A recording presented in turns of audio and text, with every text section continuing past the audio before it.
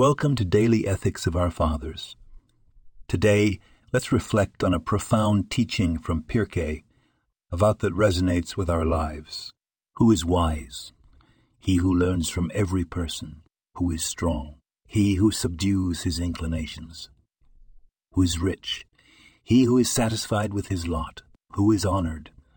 He who is honored, he who honors others. Ovat 4:1. In our fast-paced world, wisdom often seems like an ancient treasure. Yet, our sages remind us that true wisdom is found in the humility to learn from everyone around us. Whether it's the janitor or the CEO, each individual has something valuable to teach us. Strength is often measured in physical terms, but real strength is a matter of character. Subduing our inclinations means having the inner fortitude to resist the temptations that lead us astray, and instead doing what is right.